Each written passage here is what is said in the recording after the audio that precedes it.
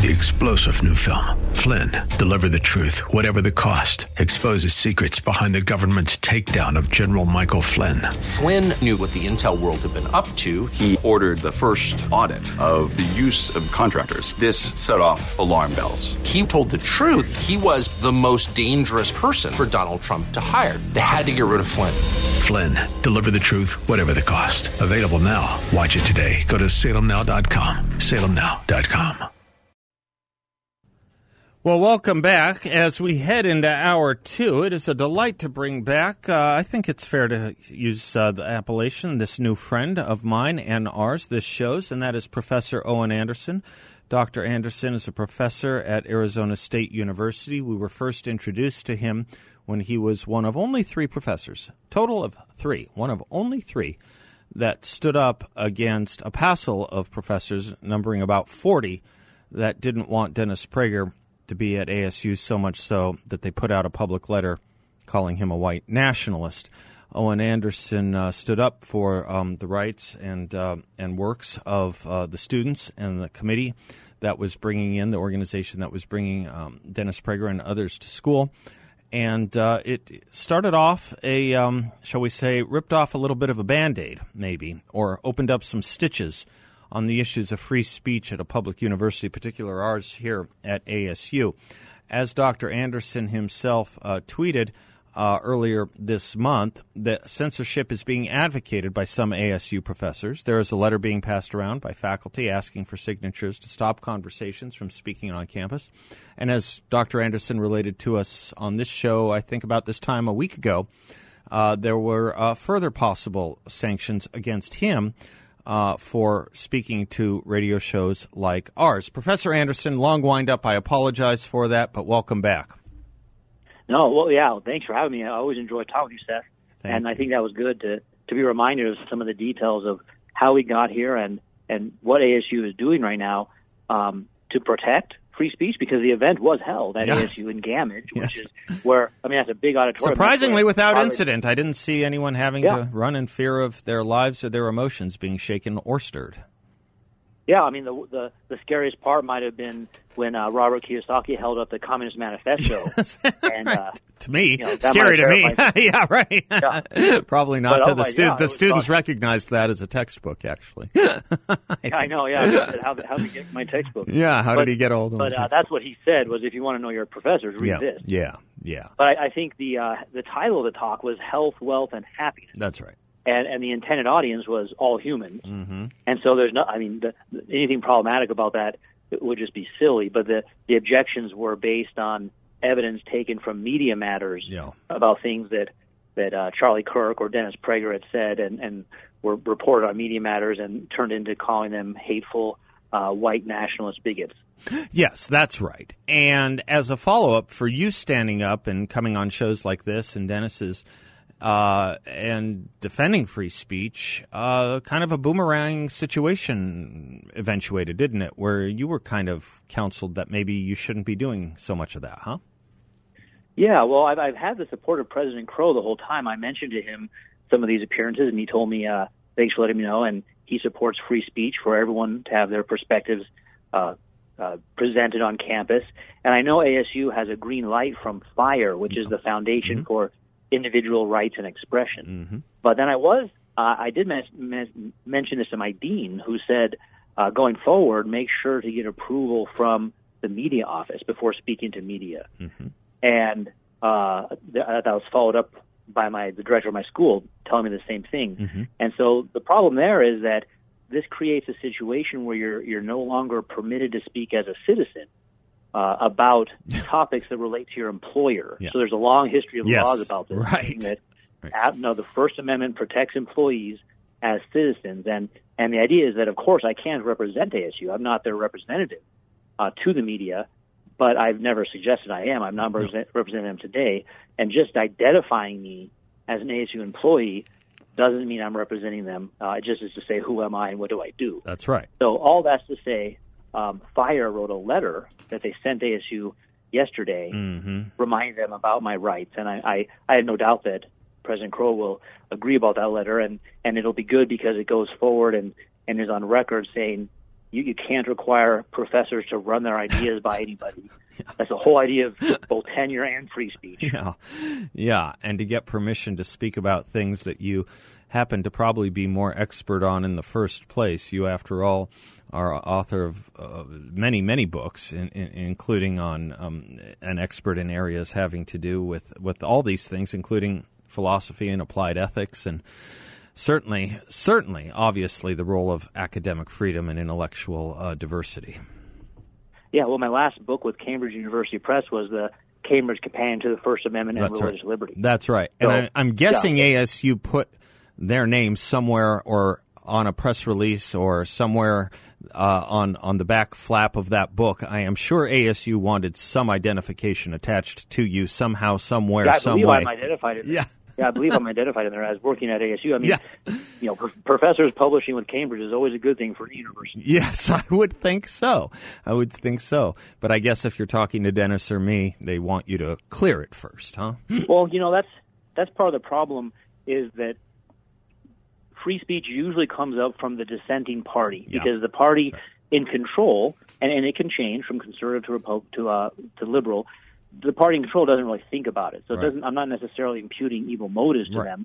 It's just not a worry of theirs. Sometimes they may want to abuse their power, but sometimes they just might not be thinking about it. So in this case, the dissenting party is the group that says we should have talks about health, wealth, and happiness, and we need to be able to protect those voices.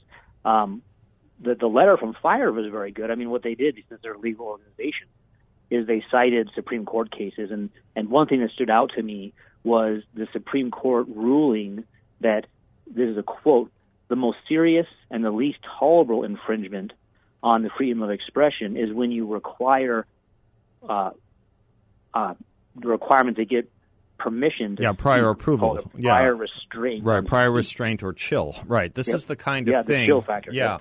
This is the kind of thing. It's interesting where your allies may and may not be on this. By the way, is that FIRE letter something you're allowed to send me? Or I'll send that. Please do. Maybe at the break or whenever you have a chance. It's interesting because that idea of prior restraint is the first thing that most liberal/left members of the journalistic community rely upon, and was, of course, the heart of the matter when it came to the famous Pentagon Papers case. And the fact that they're just nowhere to be found here as allies. But I'll bet you this, dollar to donuts, Professor, the next time anyone wants to think that maybe a national security secret, not a public philosophy statement, but a piece of classified national security intelligence in wartime gets leaked to one of those papers and someone objects to it based on, federal law, they'll be running to that notion in the Pentagon Papers case, and they'll wrap themselves very strongly up in it. There is a bit of a hypocrisy here, or at least a freedom of speech for me, not freedom of speech for thee attitude. Yeah, well, that's exactly right. And you and I have talked about how everybody agrees you don't have the freedom of speech to incite to violence. Yeah, that's right. And so what the other side does is they say someone like Dennis Prager is being violent towards students by suggesting his maybe speech is violence. They just changed the words of these nouns, don't they? They just changed the meaning of these nouns. Yes.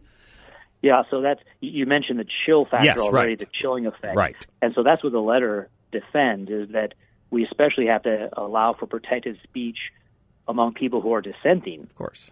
Because those are the ones who need the protection. Yeah. Right? I mean, this is so obvious. It's odd that we have to restate these things. Yeah. So I think the thing is that so far I've been very complimentary to ASU because ASU does have a green light from FIRE, and they did support this event. I mean, the event happened at ASU. It had 1,500 people in the auditorium, and I think they're at right now 22,000 have seen it online. Yeah. ASU has got to like 22,000 people watching a YouTube video of an event at ASU. Those 40 professors don't. How many was it? I saw one number was 37, and then there was another later number, I think. Yeah, there's 47 in the college. Okay. 37 of that college signed it, but remember, that's a small college at ASU. Right. The general sentiment would be supported by many, many professors at ASU that we shouldn't permit these speakers on campus. And I've been having debates online as well with people saying, how can you support Charlie Kirk? Yes, of course. And I immediately point out, I actually thought Charlie Kirk did really well that night, but I'm not defending a specific speaker. I'm defending the right for everybody. Yes, especially it would be odd for someone who has a very large multi-campus, multi-state organization dedicated to college students being prevented from appearing at ASU. But you make a good point there. I wouldn't even know how to begin to count how many faculty members there are at the entirety of ASU. I'm going to guess probably 4,000 or more. I'm guessing. I mean, it's I think it's north of that. Okay, Yeah, but it's definitely thousands. Thousands. Yeah. And they found 3. I think faculty and staff might be around 12,000. And they found 3. 3. Yeah, or you 3 found yourselves 3. You're one of them. 3 who thought, you know what, we shouldn't be silencing them and calling people like Dennis Prager epithets that are not only insulting but untrue. I wanted to talk to you, too, if there's anything more on this on the other side of this break, certainly. But I also wanted to talk to you about some other interesting things you're writing. You started a Substack page, and I find this really interesting, your most recent piece. Can we talk a little bit about some of what you're writing up? Yep, that'd be great. I was actually going to bring that up. Oh, myself. good. I'm glad. I'm so like minds. Dr. Owen Anderson from ASU is our guest, not representing ASU. It's just where he happens to teach. We'll be right back.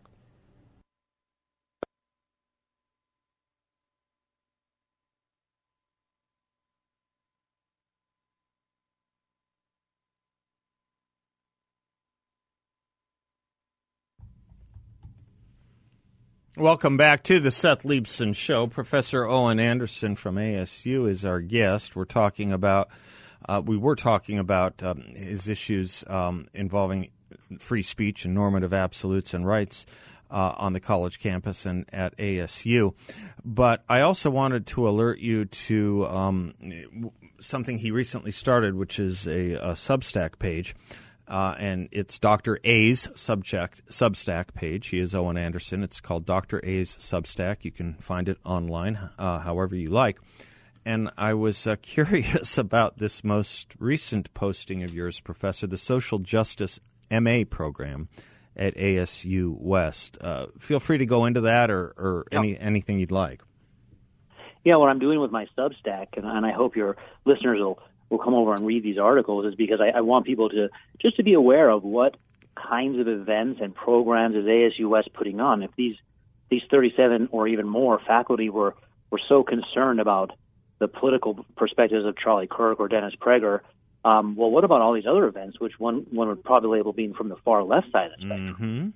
Mm-hmm. And I think especially because I work with a lot of charter schools in the Valley, and I get questions from parents about, is ASU a good place to send our children? Mm-hmm. And so I think especially parents of potential students will want to know, what does it mean to get a decolonizing education, for example? Yeah. So in this case, I mentioned that we've got a whole master's degree program committed to social justice. And those are two, I mean, social justice as a phrase, that just sounds great. Mm-hmm. And you and I talked before about how the tactic will be to take very positive terms like love or justice and give them new meaning. So social justice, I think everyone is aware by now, is a code for far left-wing politics. And so imagine, what I asked in my Substack was, imagine if you had a master's degree at ASU in Roman Catholic social philosophy. I mean, people would be upset and say, this is not the place for that. They have private schools, they can do that.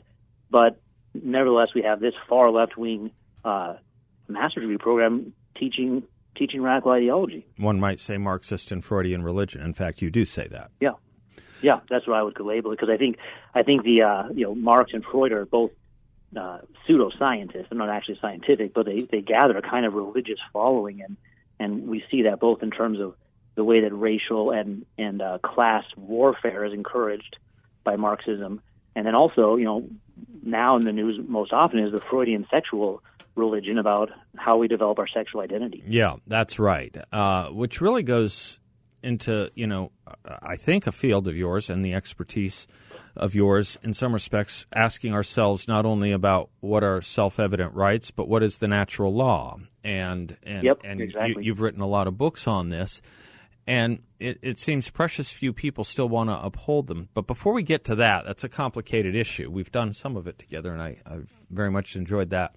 Before we get to that, let's talk about these qualifiers, like social justice. You would be, as a philosophy professor, an expert in training students to walk through the various, diagrams and the various attitudes about how to define justice, the various theories of how to define justice, all the way from, Bible and the Plato to John Rawls or whatever. But Yeah. But it seems to me when you put a qualifier in front of some of these very important words like justice, social justice, or truth. This has been my pet peeve for some years, where we seem to need to put a personal pronoun in front of truth. And it's an odd thing when we say my truth. It's a really odd thing. Yeah. Because, you know, in a weird way, it's a confession when someone uses that phrase. It's a confession of them saying, I understand there's something called truth. I'm giving you alternative. It's a weird confession that seems to, however, in that confession, be more important and trump the self-evident or naturally known truth. It's a very weird thing. The I is more important than everything else, the personal pronoun. Yeah, I spent some time in my epistemology section on this exact point. Oh, good. Epistemology is the branch of philosophy that asks, how do I know anything? Yeah. And when a person says, that's my truth, it's really just like saying, I believe it to be true. And that's right. sort of, we don't really have to remind each other of that. Like if I tell you, you know, the Yankees are the best baseball team ever, I don't have to add in, and I think that's true, because by saying it, that's what I'm doing. Mm-hmm. So it's an odd thing. It's sort of like, yeah, I know you think that. Now here's my argument to show you why the Red Sox are better. Those are also opinions. I mean, those are legitimate. Yeah. Those are legitimate opinions. The people. You're right. I shouldn't. No. I'm glad you do it because it's a good illustration. Yeah. No, it's a good illustration. But the people who are more want to use the phraseology like "my truth," they seem to use it in things of extreme import. Right. That should not yield to an opinion. That it is a certitude by virtue of the fact that an individual is claiming it. It's well, that's the Freudian part, I think, of the making the ego the center. Yeah. And whatever I think is my reality, it is the truth of the nature of things. And so it's an extreme form of existentialism as well. Right. Where I make my own meaning rather than I discover the meaning that's in the world. And my fear is that we've lost the skill of critical inquiry. Even though we use phrases like critical theory, they're not actually teaching critical thinking at all. And instead, we're just asserting things that we believe and not knowing how to question them. The problem then becomes, I don't know how we deal with real and important issues, strong issues, if you will. Human rights, violence, good regimes, bad regimes, evil, not evil, who should be an ally, in matters of, let's say, foreign relations or international relations, because we no longer have the one thing that we kind of thought was the one thing we did have that made us all equal and human, which was the same vocabulary and the ability to not only communicate amongst ourselves, but to see things the same way, common objects. Right. Yeah. Well, I was actually talking to Robert Kiyosaki earlier today, and he asked me a very similar question. You know, what do we do about this? Mm-hmm. People don't have the skill to think through, and I think what we have to do is remind each other that we do have common ground on reason, and if we abandon that, then we no longer have common ground. Mm-hmm. And so if we're no longer able to come together and affirm the laws of thought and the laws of inferences, then we aren't able to think together anymore. I have in mind an audio clip from maybe a video or audio clip from maybe about a year and a half ago, where some kind of 19-year-old college student gave Vice President Kamala Harris a lecture on foreign policy that was so absent of fact it was embarrassing, I would think, to the college as much as to anyone else. And the best Kamala Harris could say was, I think it's important that you spoke your truth. Now, it seems to me that the entire purpose of education, particularly higher education, going to a college in the first place, is not for the students to teach professors and vice presidents things, but maybe to learn from people who might know something more than they. But that's been thrown out the window. Can I take a break and have you address yourself to that when we come right back? Absolutely. Yeah. It's almost a radical. It's a very radical version of not trusting anyone over 30, but more so investing the trust of people who really don't know how much they don't know. Which is the beginning of the study of philosophy in the first place. All right, Owen Anderson will be right back with us.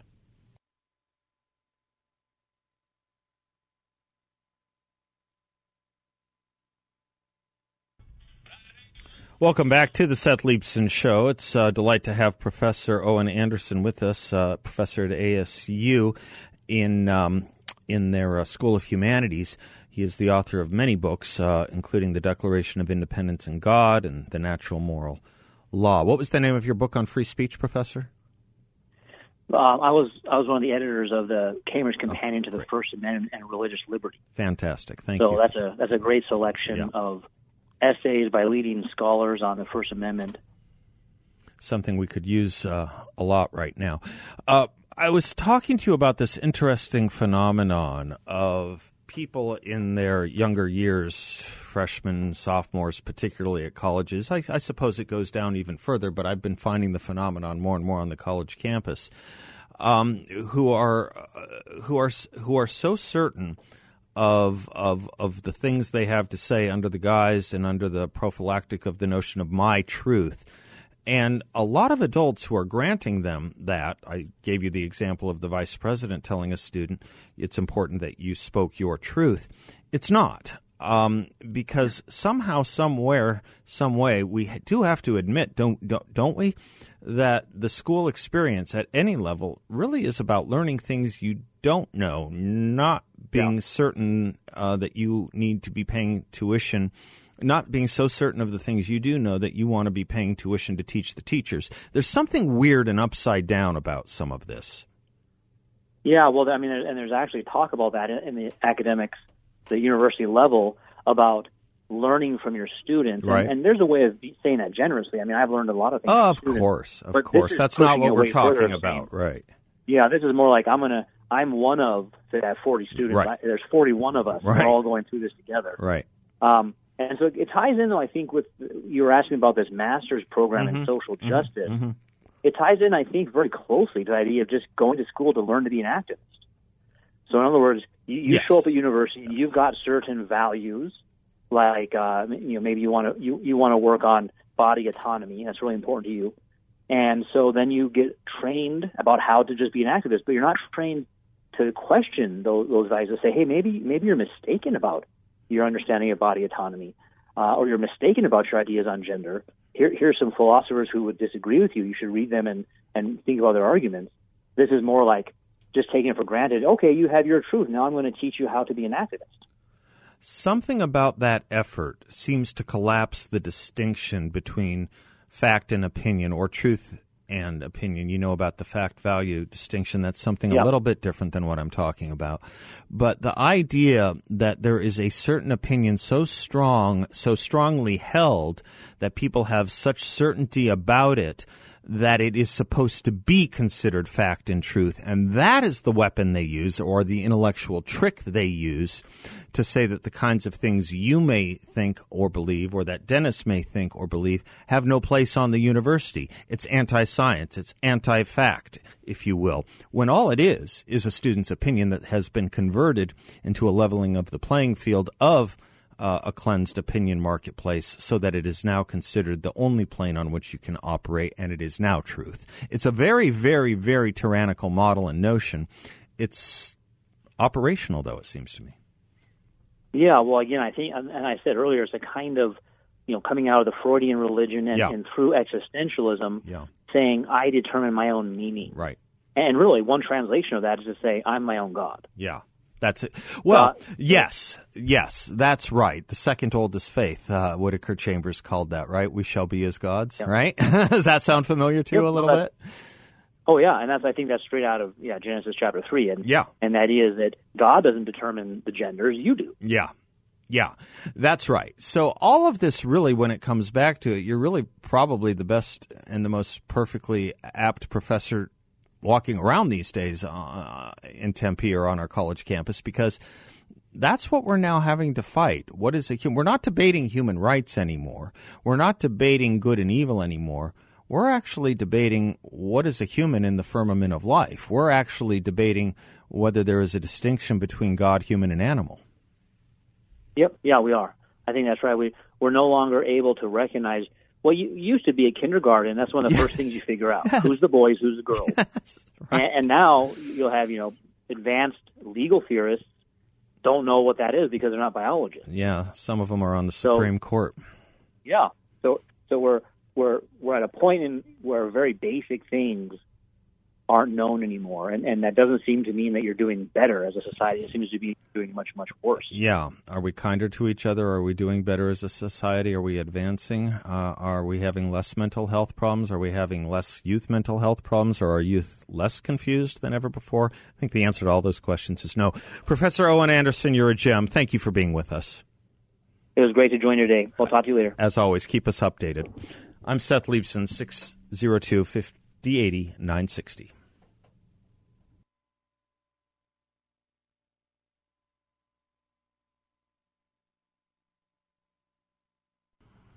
Welcome back to the Seth Leibson Show. In his recent State of the Union speech last month, Joe Biden doubled down on his spending plans, even adding more to the federal deficit. That doesn't bode well for the value of your money. Biden's disconnected view of the economy means there will be no meaningful steps taken to lessen inflation and lower interest rates. Your cash reserves and investments will be worth less, which is why I recommend calling the veteran-owned Midas Gold Group to look into safeguarding your money with the stability of gold from the only precious metals dealer Seb Gorka I and thousands of you already know, the Midas Gold Group. Gold traditionally holds its value when economies fail, guarding against the destruction of inflation and the ruin of a recession.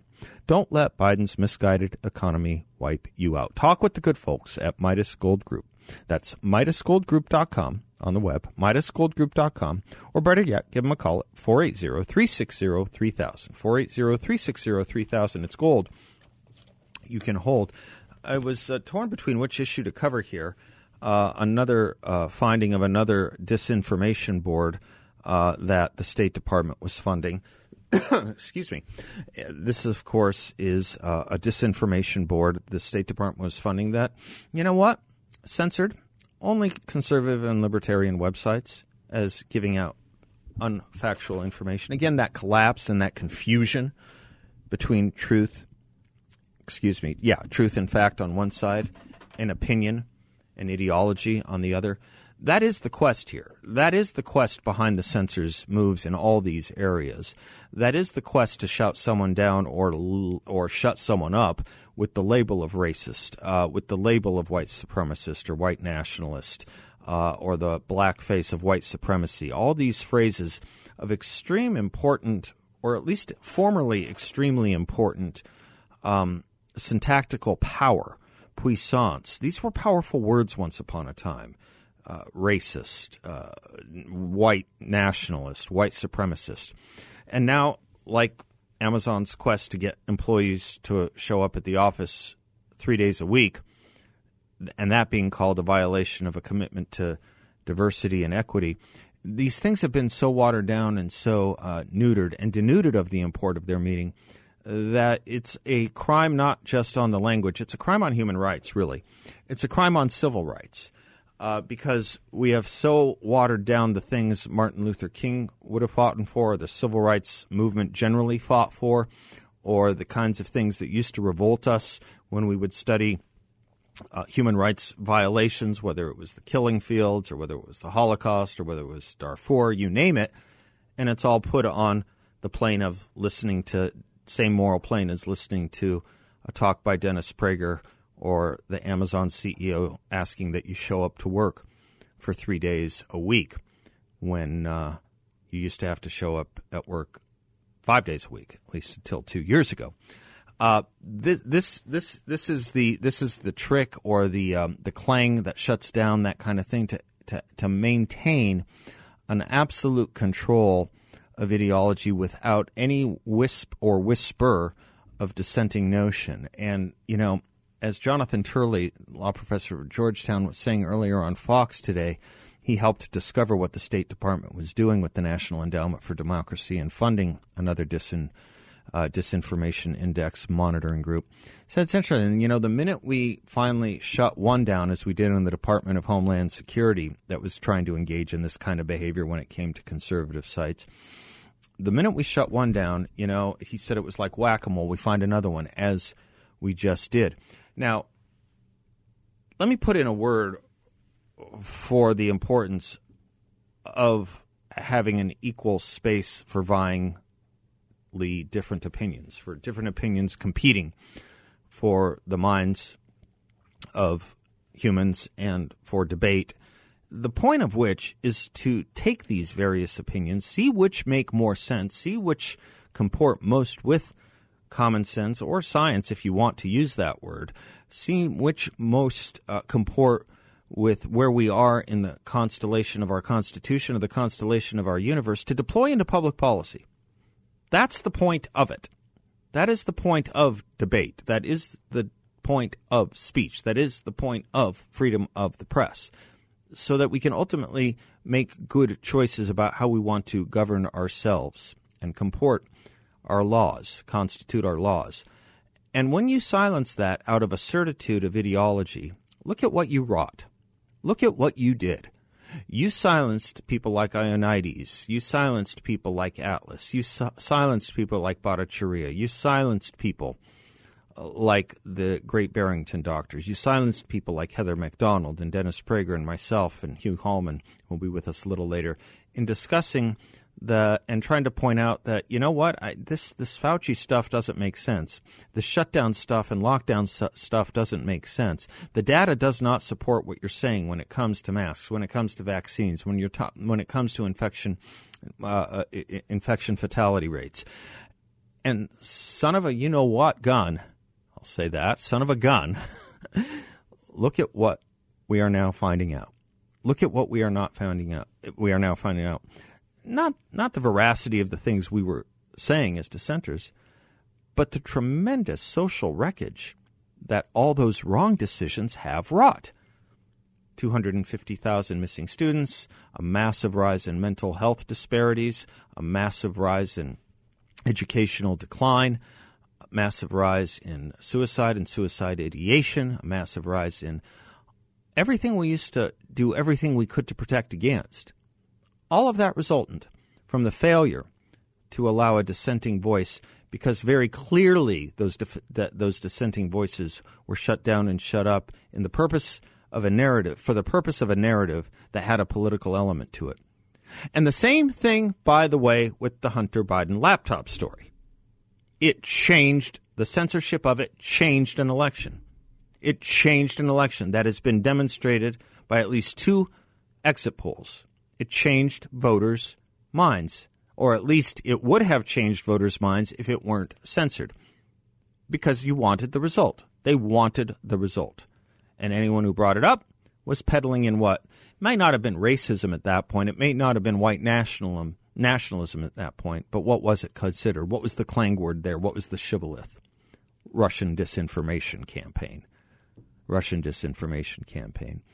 These are artifices used to wreck and ruin the First Amendment, but more importantly, they are artifices that will wreck and ruin our country.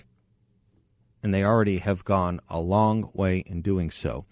I keep trying to get into this discussion I had. I'll do it in a minute when we come back from the break, about Ukraine, which I think is just so very interesting, and the way the conservative movement is looking at it. And I think it really requires a moment of stepping back and looking at both arguments in the conservative movement. There's a bunch of conservatives who are much more supportive of defense of Ukraine, and a bunch of conservatives, obviously you well know, you may be among them, or even the majority of them, who think that it is misguided how much energy and treasure we are spending on it.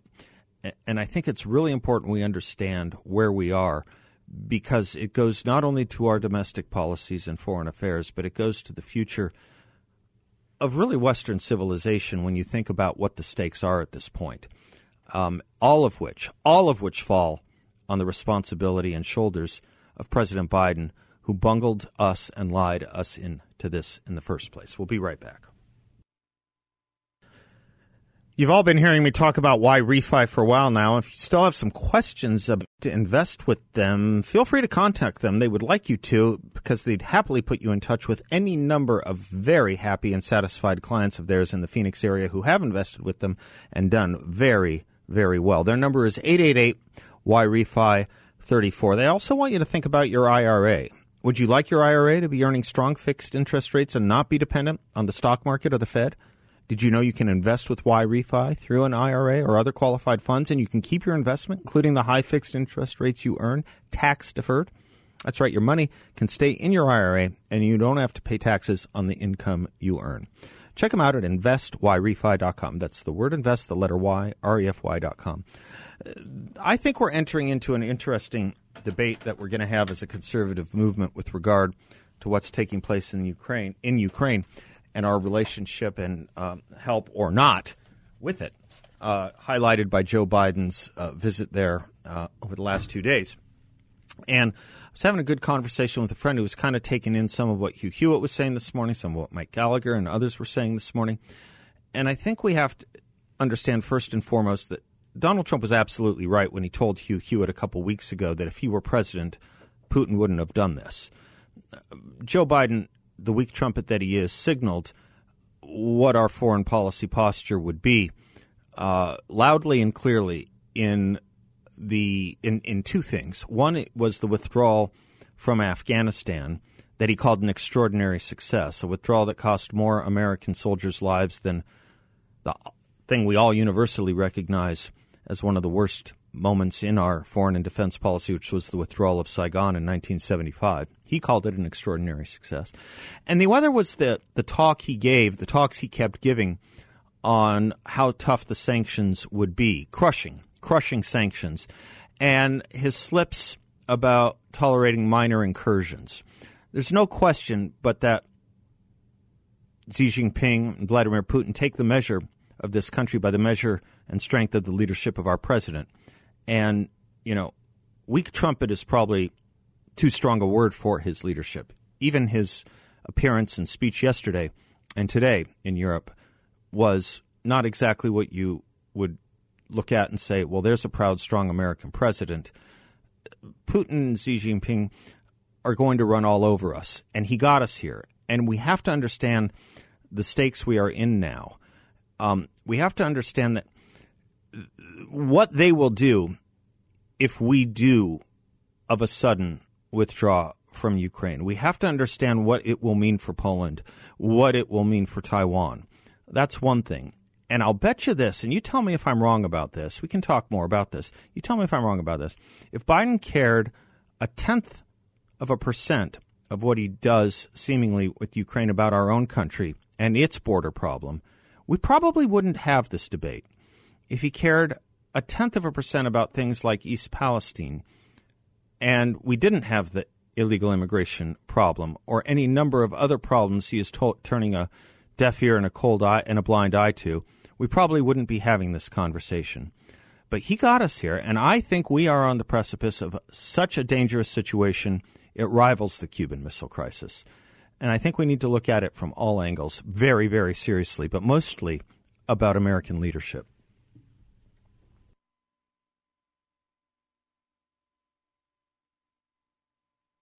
Three-star General Michael J. Flynn, head of the Pentagon Intelligence Agency, knew all the government's dirty secrets. He was one of the most respected generals in the military. Flynn knew what the intel world had been up to. He understood its funding. He ordered the first audit of the use of contractors. This set off alarm bells. The explosive new documentary, Flynn, Deliver the Truth, Whatever the Cost, uncovers the facts behind this scandal. Flynn told the truth. He was the most dangerous person for Donald Trump to hire. I find out the worst enemy that I'm going to face in my life is right here in America. They took my assessment and they wanted me to change it. And I was like, I'm not changing it. They had to get rid of Flynn. With in-depth interviews, archival footage, and never-before-seen personal records of the man behind the headlines. I just felt like I was drowning. Flynn, Deliver the Truth, Whatever the Cost. Available now. Watch it today. Go to salemnow.com. salemnow.com.